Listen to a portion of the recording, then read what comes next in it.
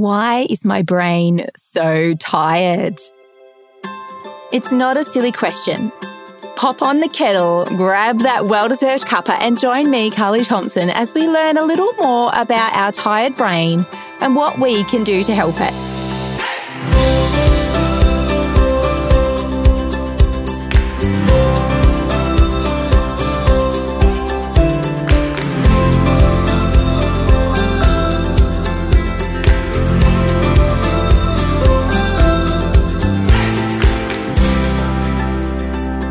Do you ever get to the end of the school week, 3 p.m. Friday afternoon, and all of a sudden, if anyone asks you any more questions, you think you may break down? My friend, you may be in a state of mental fatigue. You see, mental fatigue is when your brain feels exhausted. It leaves you mentally and emotionally tired. And can I just tell you, if you are feeling like that, you are not alone. You are absolutely not alone. This is a common symptom of our profession. And then think about the COVID pandemic. It has turned this brain tiredness, this mental fatigue, into a widespread global issue. It's not just teachers who are experiencing this. Here's the awful cruncher, though. According to research, an overstimulated brain impairs your cognitive abilities. And we kind of need those, right? We need to be able to make good decisions every day as teachers, but also in our personal lives too. And when our brain is in a state of overwhelm, it gets really hard to make good, well thought out decisions if our brain's health isn't well. And as educators, we are aware of this for our own struggling kiddos, aren't we? We know that they can only hold a certain amount of information before it becomes a brain fog situation. Even teaching students at the moment at all levels, I have noticed a widespread cognitive overload. They have returned to school in the midst of COVID, war, and so much more complications in their home lives after the effects of the pandemic. We cannot teach the exact same way we were teaching before, but that's a topic for another time. You have also changed in the last 2 years. You have had to work in a reactive mode. Quick, we are shutting down schools. Everybody needs to learn how to educate online. Which platform do we use? How do we record our videos? How do I upload recorded videos? How do I mark the children's work? There have been all of these quick thinking decisions that we have had to make during the pandemic. And I think we might have a little bit of decision fatigue, a little bit of brain fatigue from all the decision making we've had to do. Now, I think that us teachers need to have a big pat on our backs. Nobody has ever taught through a pandemic before. Nobody has ever had to create online lessons and meet kids' well-being needs and spiritual needs and other needs that they have even outside of education whilst being online. Plus the parents. The parents also needed us. They needed us to talk through the lessons that we were teaching, to be there to support them in other ways, and to try and help their kids actually hop online and do the learning. We have made so many decisions in the last 2 years and we are tired, and that's okay. But there are things that we can be doing to help our brains get back on track. Our brain health is really important. And here is another thing. If we don't get our brain health back on track, it means we actually cannot make the best decisions. And I know as an educator, I want to be in a place where I'm making really good decisions for my class and my children. But also as a mum and a wife and a friend, I want to be making good decisions in my personal life as well. So we have to tend to the overwhelmed brain. We have to tend to the brain fog. It's important too. The first thing I think that I need to say is if you are recognising brain fog or anxiety or depression has kicked in after the pandemic, please speak to your doctor or a counsellor about the state of your brain. Make a self-care plan with them. It is absolutely 100% a good thing to do. None of us are the professionals in this. We know a little bit as educators and working with children, and we've all done a little bit of psychology here and there to help with that. But there's nothing like getting a professional alongside you to help you move through the fog into a place of clarity and good decisions, to move out of that fatigue. The second tip that I have for you around regaining that brain health, of getting that brain clarity, of moving through that tired brain, is a tip from Dr. Caroline Leaf, and it's called 4-7-8 breathing. It's incredibly simple and you can do it anywhere. So at home, in the classroom, in the bathroom, wherever you need to do it, you can just do it. To start, you breathe in for 4 seconds. You hold your breath for 7 seconds and then exhale for 8 seconds. This type of breathing has been shown to reduce asthma symptoms, reduce fatigue, bolster stress management, reduce hypertension, reduce anxiety, reduce aggressive behavior, and improve migraines. It is worthwhile trying, and why don't we even take a moment now to try it? I'll do the counting. So remember, it's 4 seconds in, hold for 7, and exhale for 8. I'll count, you breathe. Let's go. 1, 2, 3, 4. 1, 2, 3, 4, 5, 6, 7. 1, 2, 3, 4, 5, 6, 7, 8. Now, using this 4-7-8 breathing technique actually allows the blood to flow through your brain so that you can make better decisions. How great is that? It brings you clarity and better decision-making skills just in that moment.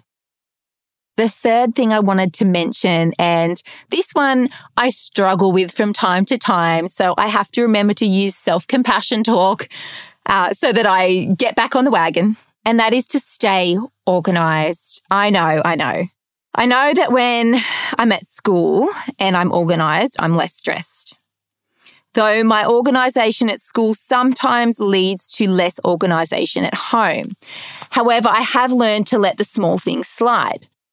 I am a mum to 3 boys, I am a wife, and I am a friend, and all of those things are really important to me. I am also a follower of Jesus. So my interior life, my spiritual growth is also a really important thing for me.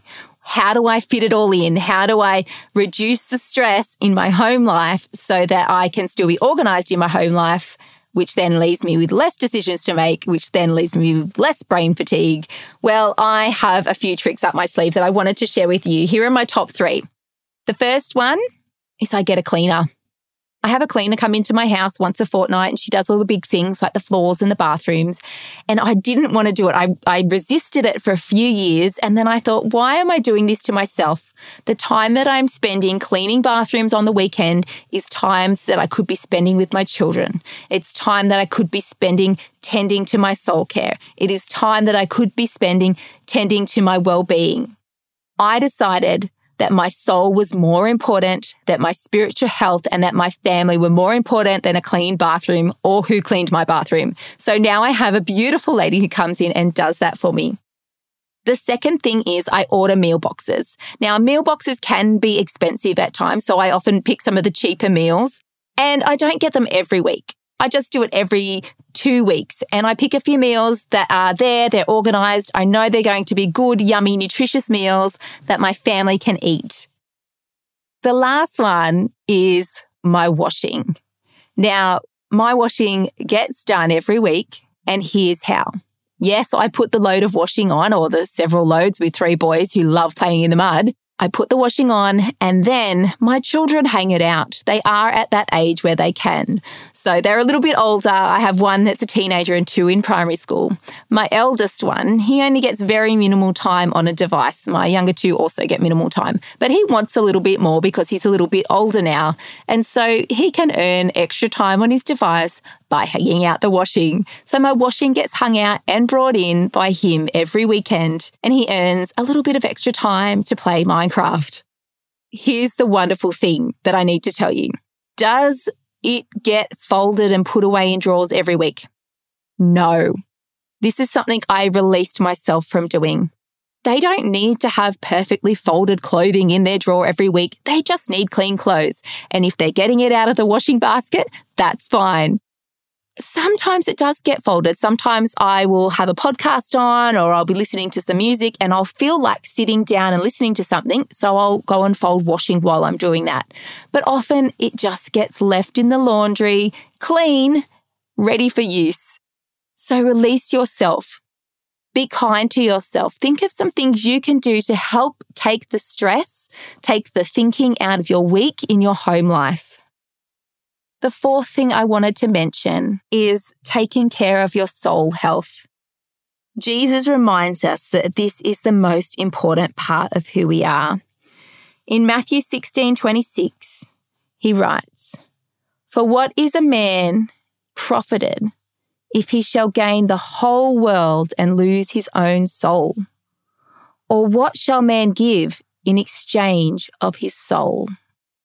Your soul is the most precious, valuable part of who you are. Everything flows out of your soul. The way you speak to people, the way you love your family, the way you teach in your classroom, all of it is an overflow from what's going on within your soul. Now, Jesus said there are things that can distract us or take us away from the care of our soul. What things in your world, in your life right now, are taking away time from caring for your soul? Prioritize soul care. Now, other practical things like food and sleep and exercise are always good and healthy for our brains. There are many things you can do to reclaim your brain clarity. You don't have to remain in a state of brain fog. None of us are nailing this. None of us are getting this right. But as we band together and we encourage each other to look after these very precious, important parts of who we are, we will find ourselves better, stronger, and healthier educators in our careers and in our personal life. Reach out to a professional today or begin to put some of these things into practice. It's okay for me to seek a professional for help. I can take time out to look after my needs first. My soul is the most precious part of me, so I will look after it. Thanks for listening to episode 14 of It's Not a Silly Question, a spiritual soul timeout for teachers. If you enjoyed today's episode, or you know someone who would benefit from listening to it, please share it or write a review. I have loved getting many emails from you sharing your own journeys with your personal soul health and spiritual growth, and just slowing down and re-looking at the way that you have been living as a teacher. You can email me at carly@carlythompson.com or direct message me on Instagram at carlythompson_faithrightteach. Remember, you are not alone in this. Many teachers all over Australia, all over the world in fact, are experiencing this mental fatigue, this brain fog. This podcast was created for community, to build a community of teachers who want to change the way they have approached teaching in the past. They want to look after their soul health, their mental well-being, and have a thriving personal life as well as profession. So remember, if you are feeling that brain fog, that exhaustion, that brain tiredness, there are things you can do to help you find clarity again. You are worth looking after, and you are not alone. Allow me to share a quote with you from Lisa Oliveira.